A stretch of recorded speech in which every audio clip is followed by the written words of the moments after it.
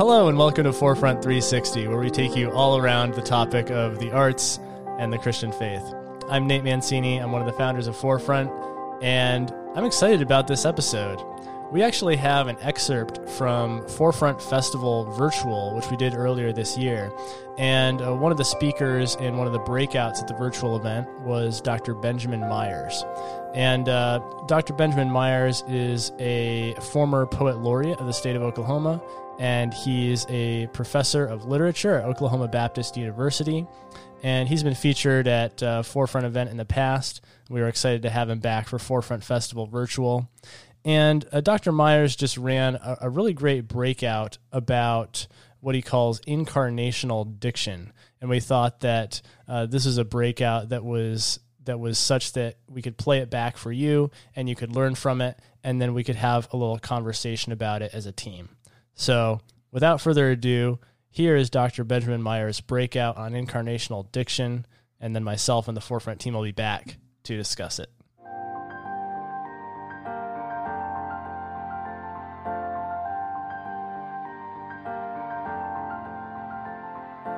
We're talking a little bit about diction and poetry in particular, but I think it applies to other art as well.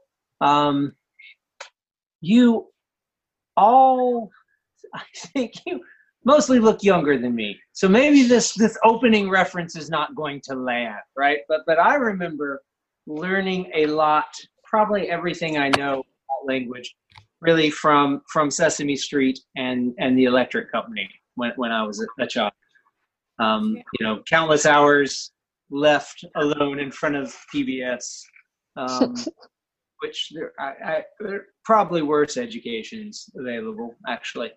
And so one of my favorite sketches on the Electric Company was this thing that is apparently called silhouette blend. You might remember, it's like, so these two silhouettes, these two darkened faces would sort of come out on the screen, and one would say the first syllable of a word, and the other one would say the second syllable of the word, and then they'd come together and they'd say the word. So one face would say muss, and the other face would say turd, mustard, and then they'd say mustard. And I loved this, and at the time I'm not sure if I really understood why. But looking back, I think what I really loved about that Electric Company skit was the way it treated words like they were things. Right? It didn't treat language like an abstract tool used for some other purpose. It treated language like its own, I don't know if the Electric Company would use this terminology, but treated it like its own created thing. That has value as a creative thing. And so that really appealed to me. And then later in college, I discovered the French poet Rimbaud, who writes about vowels. He says, A black, E white, I red, U green, O blue, vowels. He goes on, he equates the letter U with what he says are waves, divine shudderings of viridian seas, the peace of pastures dotted with animals, the peace of the furrows. And I guess the technical term for that would be something like synesthesia, right? Which from a neurologist standpoint is probably some kind of crossing synapse gaps in the brain that aren't supposed to be crossed. Right, but from the artistic standpoint, I think that kind of crossing those gaps and even crossing the seemingly uncrossable gap between word and thing can get written art to closer to a faithful depiction of the world and an honoring of creation, not just in nature, or even not just in culture, but in language as well. And so what I'm saying is we know concrete images help poems be successful aesthetically, right? But I think concrete diction does the same thing. And when I say concrete diction, I mean, of course, foremost using words that refer to actual things, generally avoiding abstractions, right? Ezra Pound famously said, "Go in fear of abstractions." And, that's largely true in a short poem. Now, if you're writing, Paradise Lost or the Four Quartets, you have a little more room for abstraction there, right? But in short lyric, generally we want to avoid abstractions. So words maybe aren't tangible things, but poets try to treat them as if they were. And I think this is part of loving language, right? So we probably, if someone asks us what a poet is, we might say someone who loves language, right? But in my experience, there are kind of two sorts of lovers of language, right? There are the people who profess to love language because they want to show off their vocabulary, right? And so they will gush about the biggest word they know. And then there are people who love the real words they use every day, right? And I think it's that second person who's closer to a state of poetry. And of course, we could spend a long time talking about kind of long debate in poetry between quote unquote poetic diction and what Wordsworth calls the language of the everyday man. But in short, Wordsworth wins that debate, I think. That the best poetic language is the common language, and not necessarily because that is easier or more accessible, though it might be more hospitable, which I think is a more Christian way to think about that in terms of art. But rather because I just think it's more aesthetically gratifying, right? And largely that's because we are incarnated beings, right? So we want to write about love, for instance, this abstract thing, but we've never been in love outside of our bodies. If you've been in love, you've been in love while hungry. You've been in love while standing underneath a large oak tree that is dripping stuff on you. We've never experienced abstraction. And there's a reason for that. We're created beings. And of course, then our experience of our emotions and even our ideas, if we really think about it, are embodied, right? So, another example of this is when I think back on my wedding, right? I don't think about a legal change in status that day.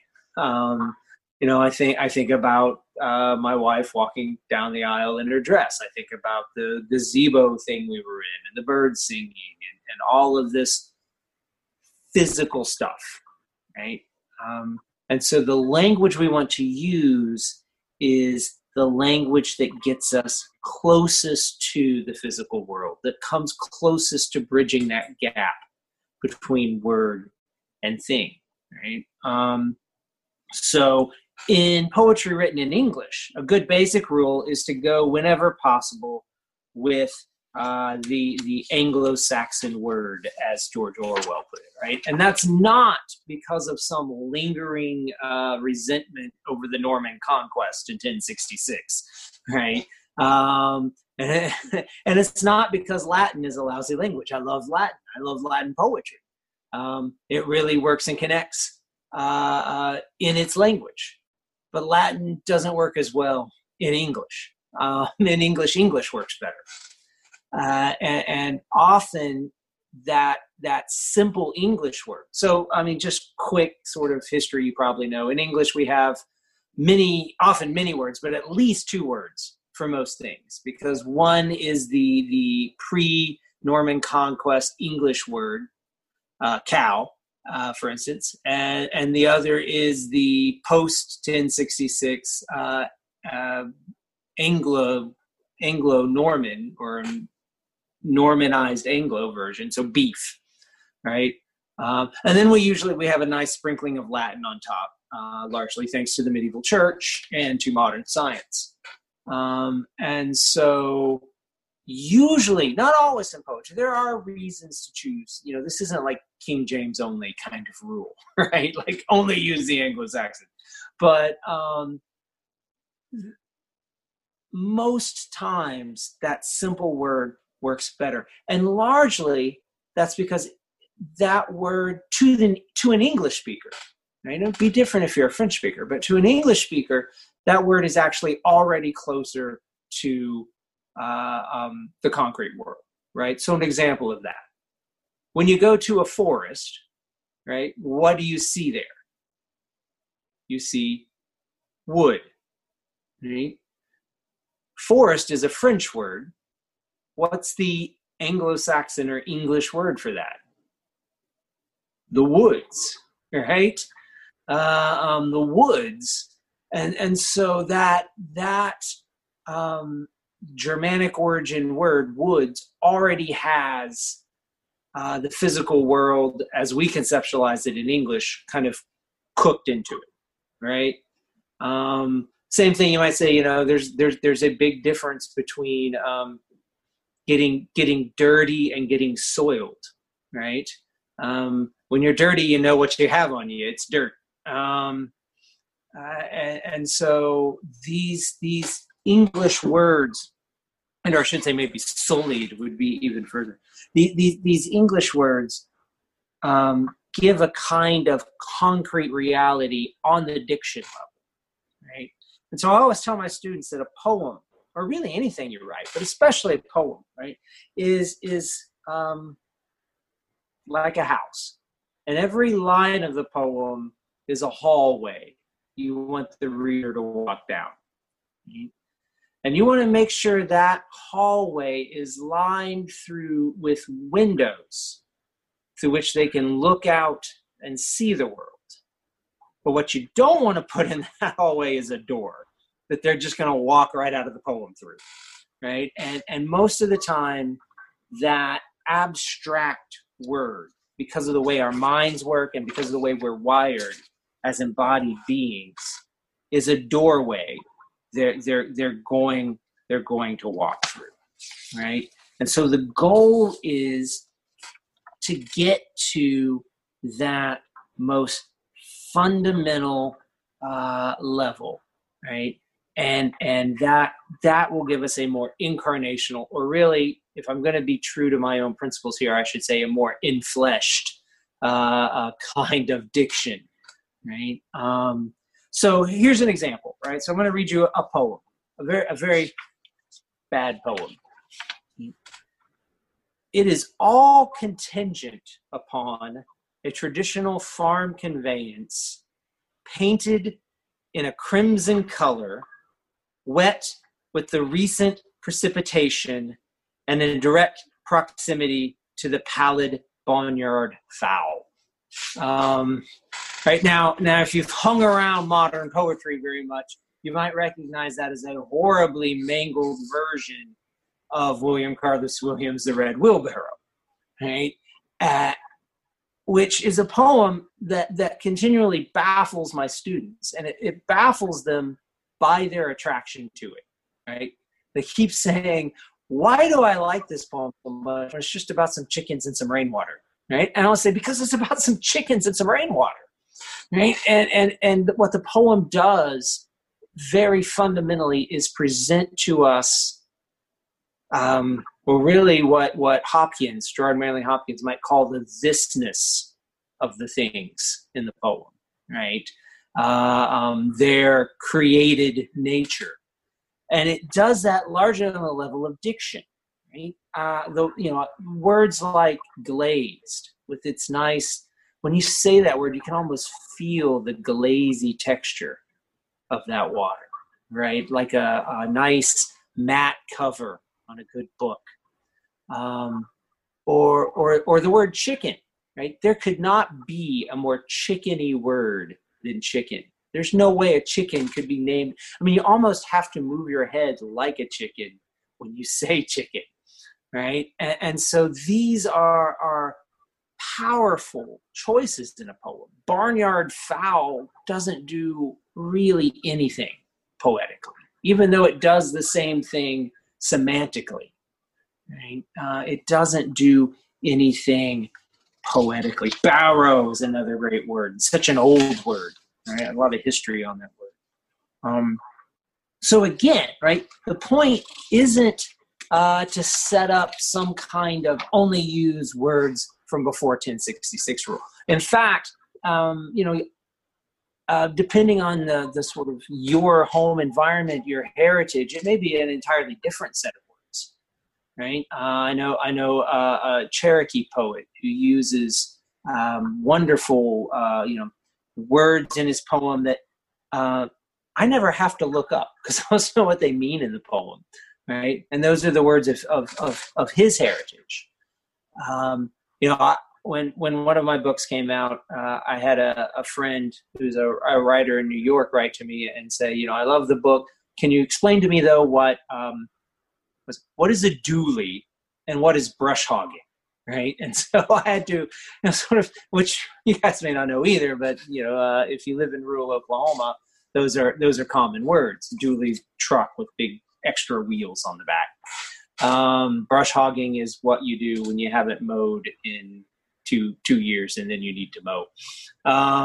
It's a good word, brush hogging, right? And so incarnational diction helps you get closer to the world, right? By treating the created world, God's world, by treating the word like a thing. And it does this on that level of diction in relationship to language. It also does it on the level of diction related to sound. And I think this is almost more important, right?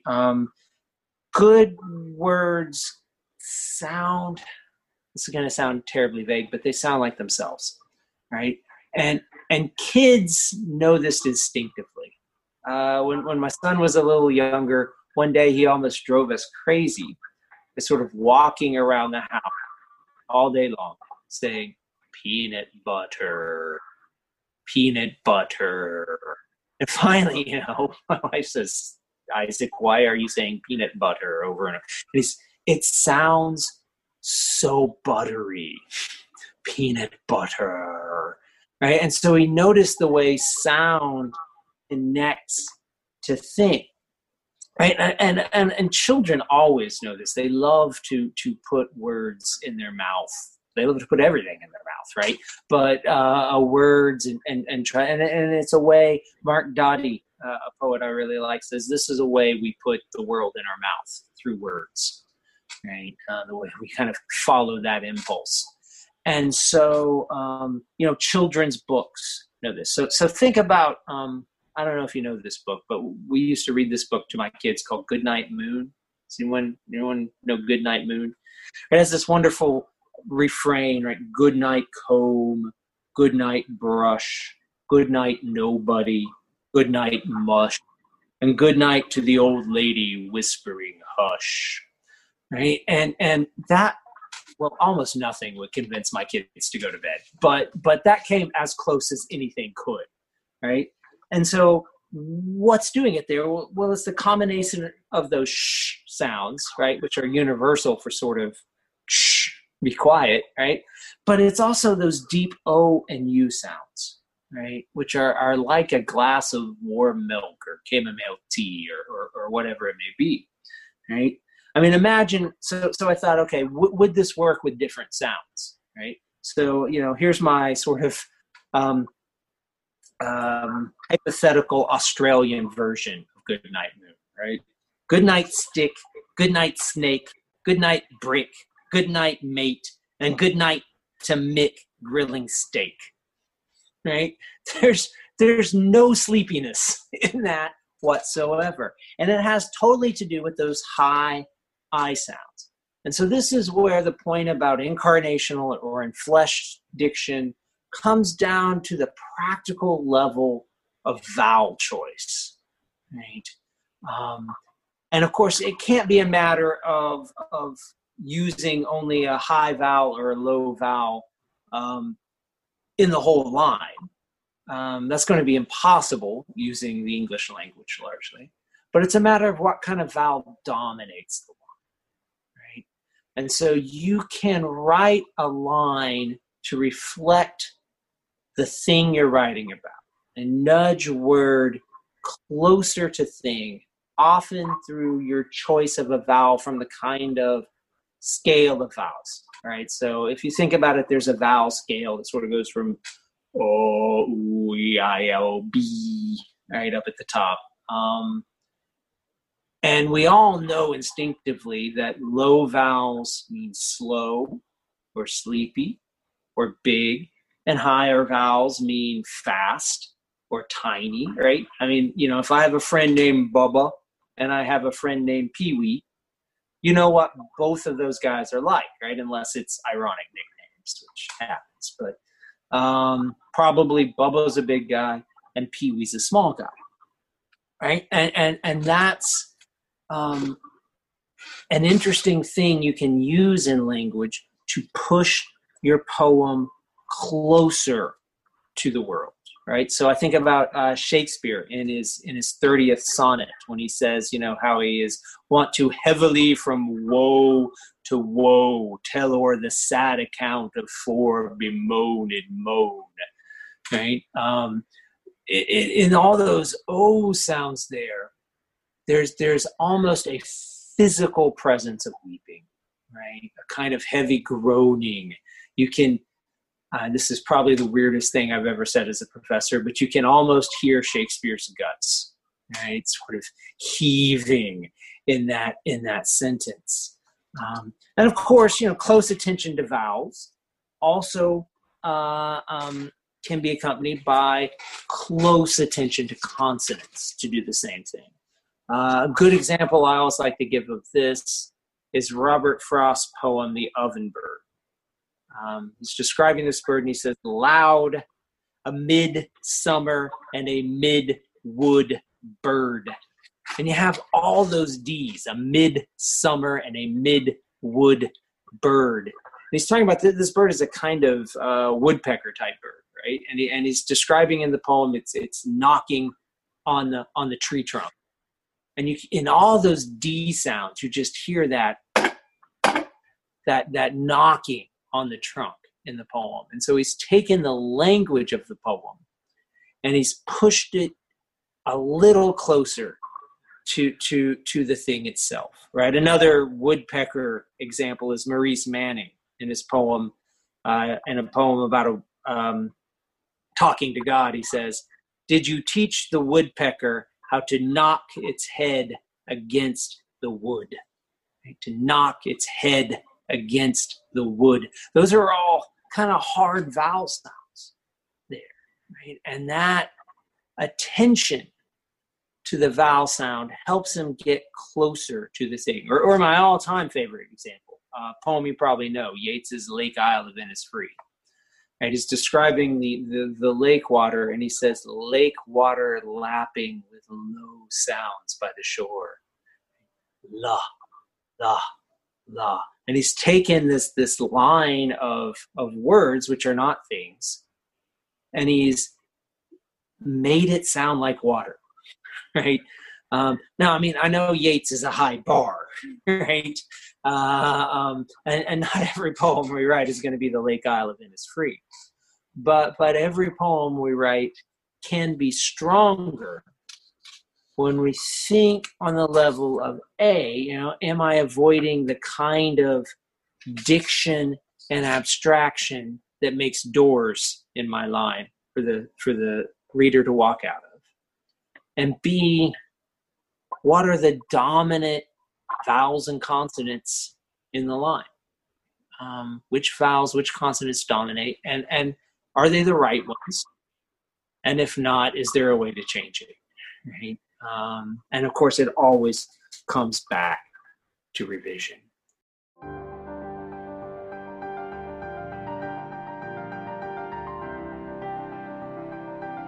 All right. Well, I thought that was a really neat segment to listen to and learn from. And so I'm excited to have this conversation with the Forefront team. I am here with Forefront chairman, Rich Chrisman. Rich, how you doing? I'm doing well. How are you? I'm doing well. I'm excited about this. Also joining us from across the pond at Cambridge, in fact, is Sean O'Hare.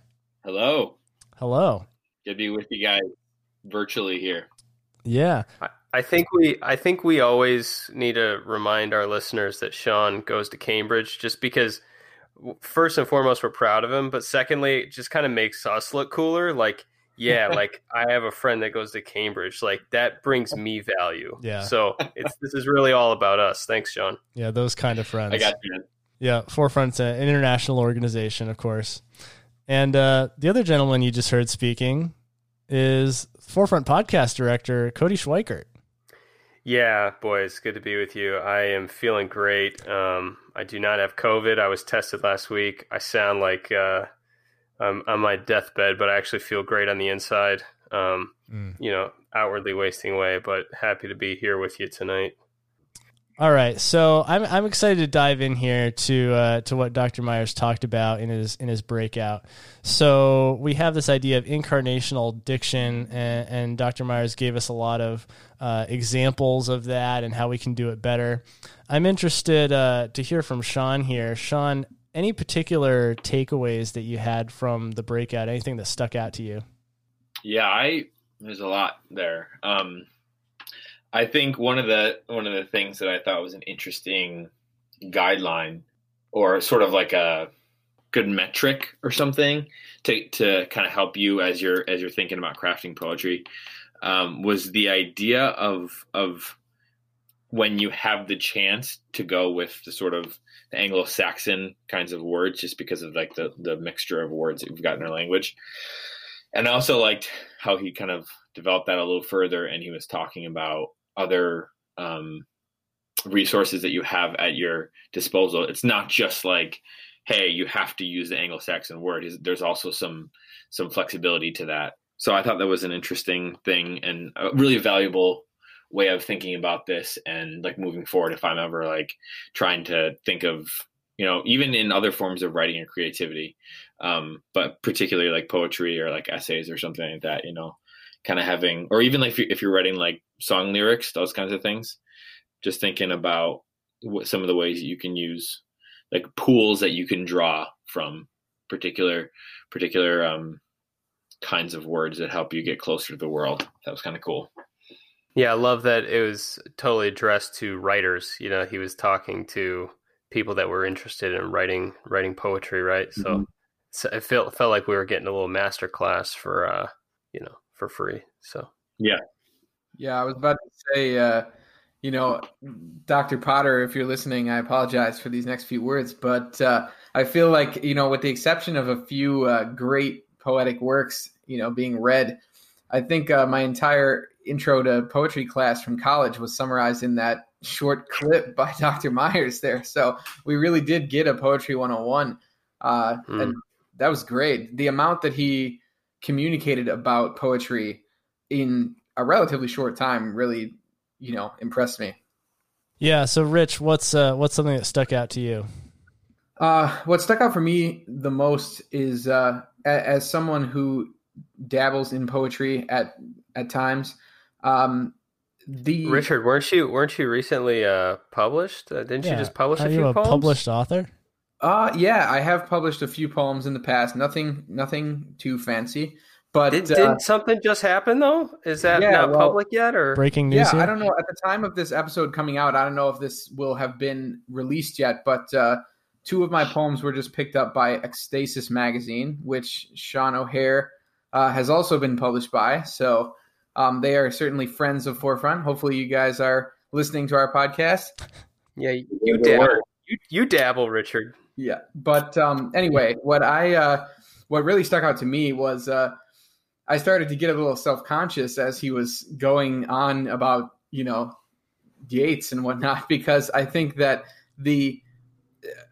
so often I write a poem that is one or the other. It either sounds a certain way, and I like the way it sounds, and I'm really kind of writing music with the only instrument that I know how, which is words. and it's, you know, the sound, or I'm writing a poem because I have a specific meaning that I want to convey.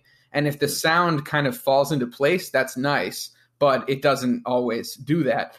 And I think that, you know, and Dr. Myers was kind of moving around a little bit here, but I think what I kind of took from this is the reminder that, you know, a really good poem does both of those things and does all of those things. And I think the best contemporary poem that you can read is going to be one that uses common language that we are tied to and really means something to us, but also is tremendously assonant at the same time.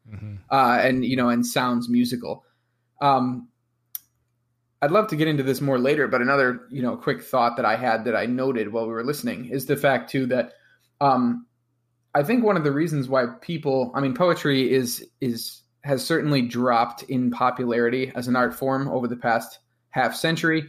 And, you know, a lot of people that like poetry think about that all the time and, you know, wonder why that may be. And there's a ton of reasons. But one thing is the fact that I think that we are often, like, when you say the word poetry, I think so many people in, you know, the English speaking world think of the grandiose language of poets from another time. And they think like, oh, that's what poetry sounds like. But I think one thing that Dr. Myers said that was so encouraging is that's what poetry sounds like in their language. You know, like the words at, you know, that were being written in what was the year he kept using? 1066. The words in 1067, you know, were different than, you know, the words 100 years prior to that and are different than the words now. And I think that we need to stop as readers and writers of poetry. We need to stop holding ourselves to a completely incompatible bar of being like, oh, my poetry needs to sound like, you know, even Robert Frost is now, you know, decades and decades old, and our language has changed. So he's canceled. We canceled Frost. Canceled. Rich, if I can go off of one of the things you were saying earlier about the difficulty of combining the right words and the meaning, and having those things work together. I mean, to make the prospects even like more daunting for getting it right, in a sense, you have a lot of times, depending on what like form of poetry you're writing, you're writing with rhyme and meter as well. So there's like all these factors that you have to consider when you're crafting a line or lines of poetry. And I think it just does go to show how important it is to read a lot of poetry, to read a lot of other writing, to be somebody who is immersed in a lot of words. Because the more you do that, the more options you have available to you to match the meter and the rhyme and the sounds of the words and the meaning of the words. And I think the more that you read good poetry, particularly modern forms of poetry like you're talking about, the better you're able to kind of pull that off, if that makes sense. Just like reading a lot of essays or books or whatever makes you a better writer when you're like doing essays for school, that kind of thing. Yeah. Yeah. And he mentioned too at the end, like the idea of the concept of revision, that you're going to kind of write a line at first that kind of gets across what you think it should get across, but then you read it and you listen to it and you hear how the words sound and you realize that it's like, it's not really getting across what you want in terms of the sound of the words. And maybe the vowel choice and the diction, things like that. So that the process of revision helps you like maybe maintain the meter and the meaning, but also be able to revise it to the point where you're choosing the words that are going to get across what you want and the sound as well. It's pretty interesting. And instead of just feeling like once you got the meaning across, you nailed it. It's like there's like another step. There's a process to get there. And the differences in languages are so interesting as well, because like we're, you know, talking about poetry in contemporary English, but I think anybody that's studied poetry or read poetry at any, you know, significant length gets super jealous of the Italians, you know, or the Spanish, because they have so many more options for words that sound similar or end similarly or begin similarly, that there's so much more to play with than in English, which is frustrating. And also, you know, certain like poetry, you know, I wish I could read in more pictorial languages like Chinese or Japanese, where like not only do you have the sound and the word choice, but how those words like look on the page also matters. Just so interesting. Yeah. Yeah, I was just going to say to Rich's point really quickly that it reminded me of this thing I had never thought of. I've always kind of been low-key ashamed that I like certain poets and not others. For example, love Robert Frost, love Langston Hughes, love Ben Myers. And people that I just have not enjoyed as much are a guy like T.S. Eliot, right? Who are writing such obscure stuff. And he was a genius, and he wanted his stuff to be studied. And it was like all these Easter eggs and these hidden things. And it was like a riddle to be unlocked. And good for him, you know, and God bless the people that love that stuff. But I always felt kind of dumb or like intellectually inferior for not really like digging that stuff. And now I have a better argument. You know, I could just say, well, you know, Dr. Benjamin Myers says that, you know, the best poetic language is the common language, not just because it's accessible necessarily, but because it's more aesthetically gratifying. I think there's something to that. I don't think it dismisses, you know, more abstract poetry. I think there's a place for that, but I thought I had never ever thought of accessible poetry in that way. Yeah, it's like maybe T.S. Eliot put too many doors in his poems. Yeah, and we walked right out of them. I walked right out. Yeah. First line, I walked right out. I'm out. I mean, you got to think too. Who are you writing for, and who is the poet? Who was the poet that you are writing for too? And I think that, you know, a lot of the poets that we think of as the, you know, the pantheon of great English poets were very academically elite, writing for other academic elites. You know, so their poems are riddled with references to, you know, Greek mythology that, you know, the average person would not even understand the reference lest they had studied, you know, the classics, you know, like Sean O'Hare or something. So I think that, but, you know, I think there's something, you know, Cody, I like that you said like you felt this sort of like guilt or shame, and now you feel like that's kind of lifted. I think that one of the biggest things in engaging with poetry that we need to understand is that, you know, 21st century America, we are much more comfortable with common language. And I think that so much of what we try to engage with, we disappoint ourselves because we're like, oh, I really want to read this thing. You know, they tell me it's fantastic. And then you sit down with it and you read it and you're like, I just don't get it. It just doesn't do it for me. And, you know, in a lot of cases, it's because that poem wasn't written for you. You know, it's just interesting. Yeah. Yeah. And I had my takeaways after that talk. I'll just hit through a few of them real quick. So I was reminded of a Seinfeld episode. There's this whole principle of like words sounding how they mean. You know, I can't remember how he articulated that, but that whole principle is kind of featured in this one episode of Seinfeld where this one comic is kind of like, you know, stealing from Jerry Seinfeld, and he's like, puke, that's a funny word. Can I use that? And he's just like writes this whole routine about how funny the word puke is.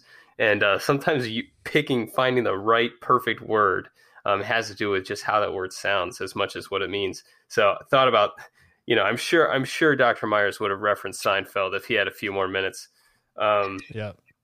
He's classic finishes his whole talk with always comes back to revision, which is just total cliche. Dr. Myers being a total, you know, professor there.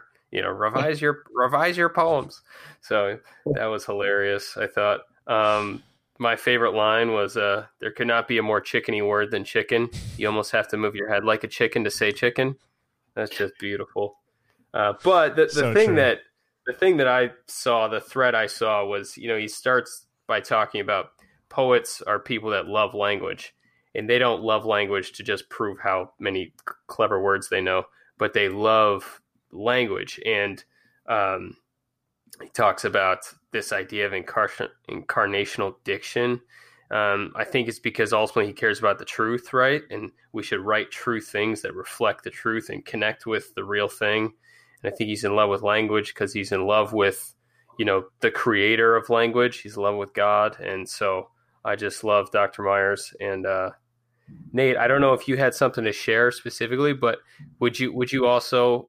Yeah, I jumping off something you said there, Cody. One thought that I had as I listened to Dr. Myers in the beginning there, as he talked about, the people who love language, the people who profess to love language because they want to show off vocabulary, versus the people who love the real words they use every day. He said this really, really profound line: the second person is closer to a state of poetry. And it's just so kind of countercultural in the world of literature that, like, sometimes it's just like the simplest words, the ones that we use every day, like those are the ones that result in true poetry. And it reminded me of a quote that I've mentioned even here on the podcast before, but a Lewis quote. And he says, "Even in literature and art, no man who bothers about originality will ever be original. Whereas if you simply try to tell the truth, you will 9 times out of 10 become original without ever having noticed it." And it just reminded me of that, because it's like you're trying to be poetic and you're trying to like do poetry right. And so you think of all the flowery, just majestic language and that's so abstract and that you can possibly use, the big words. And then it's like, oh shoot, I wrote this thing and it's like, it's a bad poem. But then the people who are just like write about the world, you just like write about your experience and like the things around you, just the things, and all of a sudden you've like written better poetry. You be up and doing, be in motion, That's right. Right. Just engaging with the physical world. So I love that, and it's almost like this weak becomes strong sort of thing, that you don't have to try super hard to use crazy words. It's like what's right in front of you. Rich wants to throw in a Yoda quote right now, does he not? No? I was trying to do that hand clicking thing that Nate is so famous for. Oh, okay. Yeah. Yeah. But that's so good. No, it's so true. The I think that, so the poem that Ecstasis just picked up of mine is it's so funny that we're talking about this, because that it's exactly that. It's just about me laying on the floor in an empty room where all of my belongings have been moved out of the room, except for a little my phone laying on the ground playing a Bill Evans jazz song. And the poem is just about me laying on the ground in the middle of the night, watching how the colors change in the room with nothing to catch your eye except the light and the walls, and then the sound being amplified by the empty room of just Bill Evans playing the piano. And that's all it's about. So beautiful stuff. But what does it mean, Richard? What does it mean? It means you should lay on the ground sometimes and not worry about anything and listen to great jazz. Sell all your possessions. Yeah, follow all your possessions and follow me to the jazz music. Oh, man. Beautiful. Can I throw in one more thing too, Nate? Yeah, jump in. Another thing that again, speaking of not fancy terms here, another thing that I've always found really compelling in art is this idea of like internal consistency. So, I mean, yeah, maybe someday I'll come up with a better name for that idea. But I mean, to me, the idea is that like when the form of art also conveys the idea of the art, I've always found that to be really, really compelling. I think there's a really great short story that I know. It was one of my favorite short stories by a guy named Ted Chiang. It's called The Story of Your Life. It's actually the one that Arrival, the movie Arrival, is based off of. But it's really cool because it has to do with time. Like that's kind of the central idea of the story. And anybody who's watched the movie Arrival will kind of know what I'm getting at here. Great movie. But the way the story is told is in line with the central idea of the story. And that's all I always say. I don't want to ruin it. But I mean, what he was saying about getting closer to the world, if you're talking about the example he's using about the woodpecker. I mean, when you're writing about a woodpecker and you can hear the woodpecker doing its work, I find that really compelling, and I think that's something to aim after in your art. And Yeah. it's kind of cool to have this way of thinking about it, like approximating that, if that makes sense. Yeah. I found that really helpful. Yeah. The form relates to the meaning. That's cool.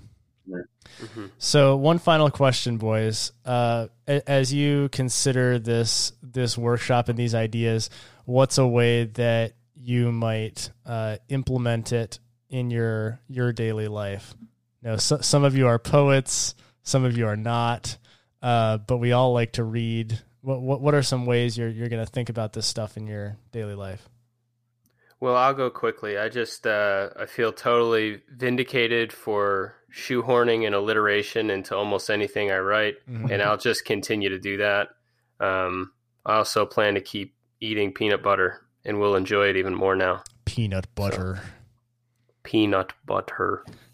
Sean, Rich, any ways that you would think about this stuff in your life? I mean, I got two thoughts. One I already kind of hit on, but when you're writing or you're, creating visual art or, whatever it is, remember how powerful everyday stuff is.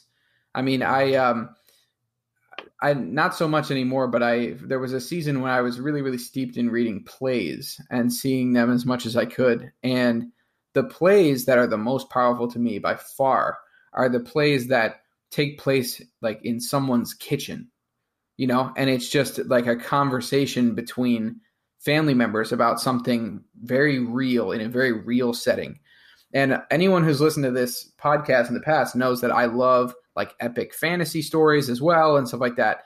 And there's power of a different sort in that. But if you're trying to tell a real story, a lot of times you can just tell the real story the way it happened, with the surroundings that it occurred in and with the words that were used. And I think that's really powerful.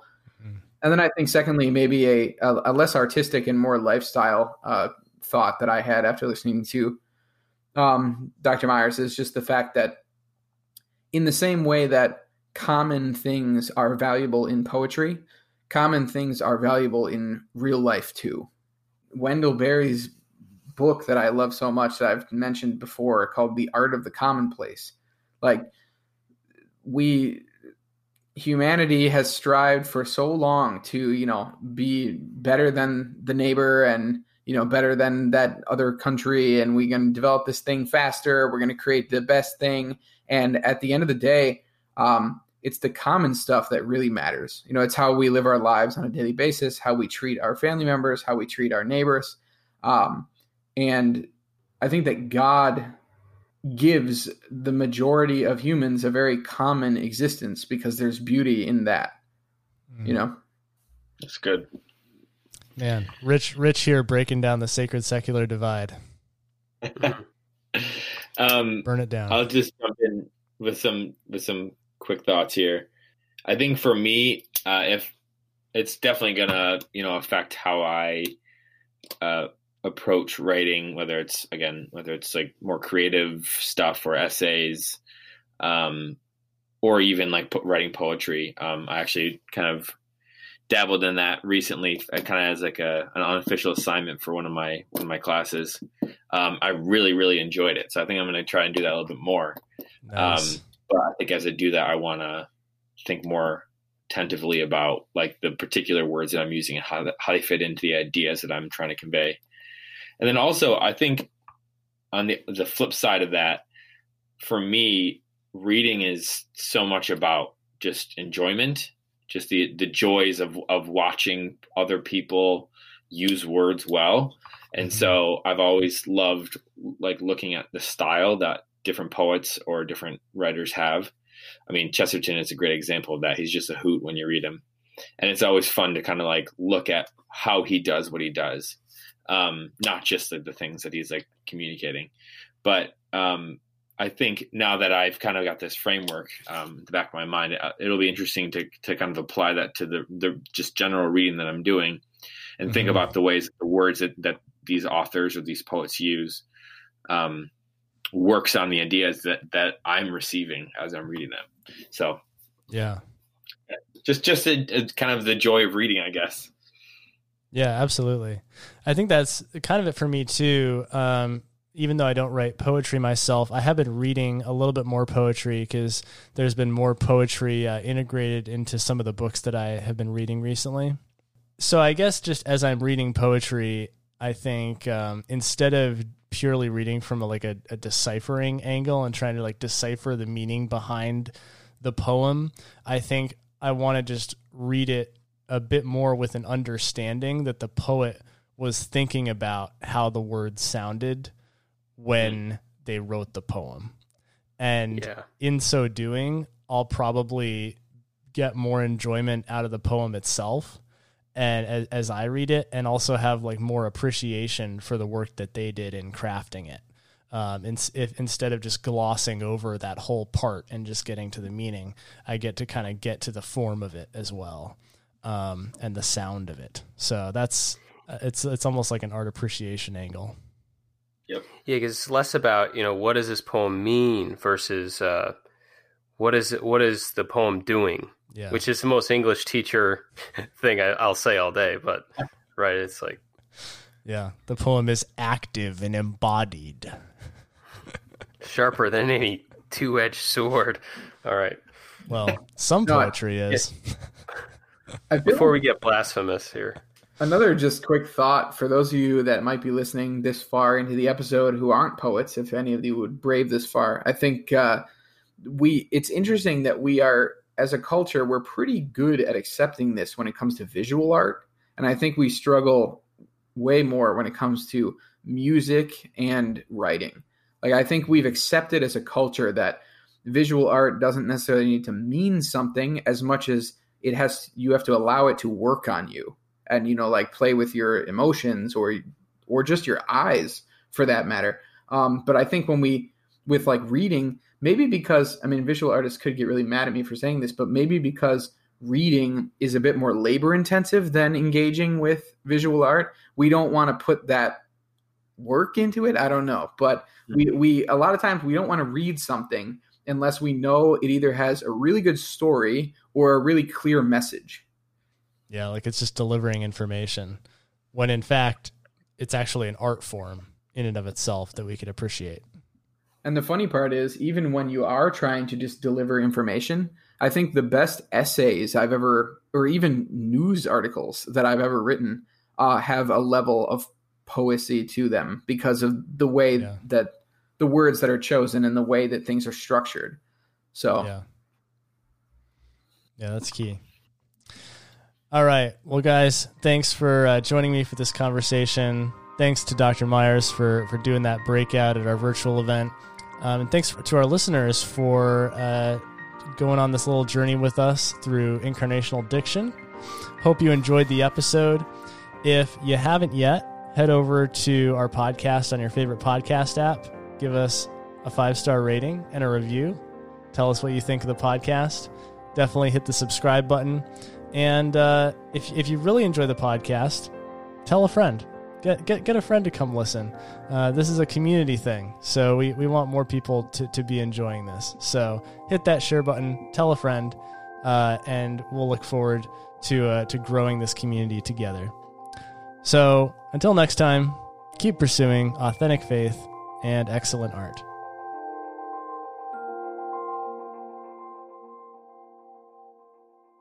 What a showman. What a crispy showman. Crispy, buttery, Good crispy crust.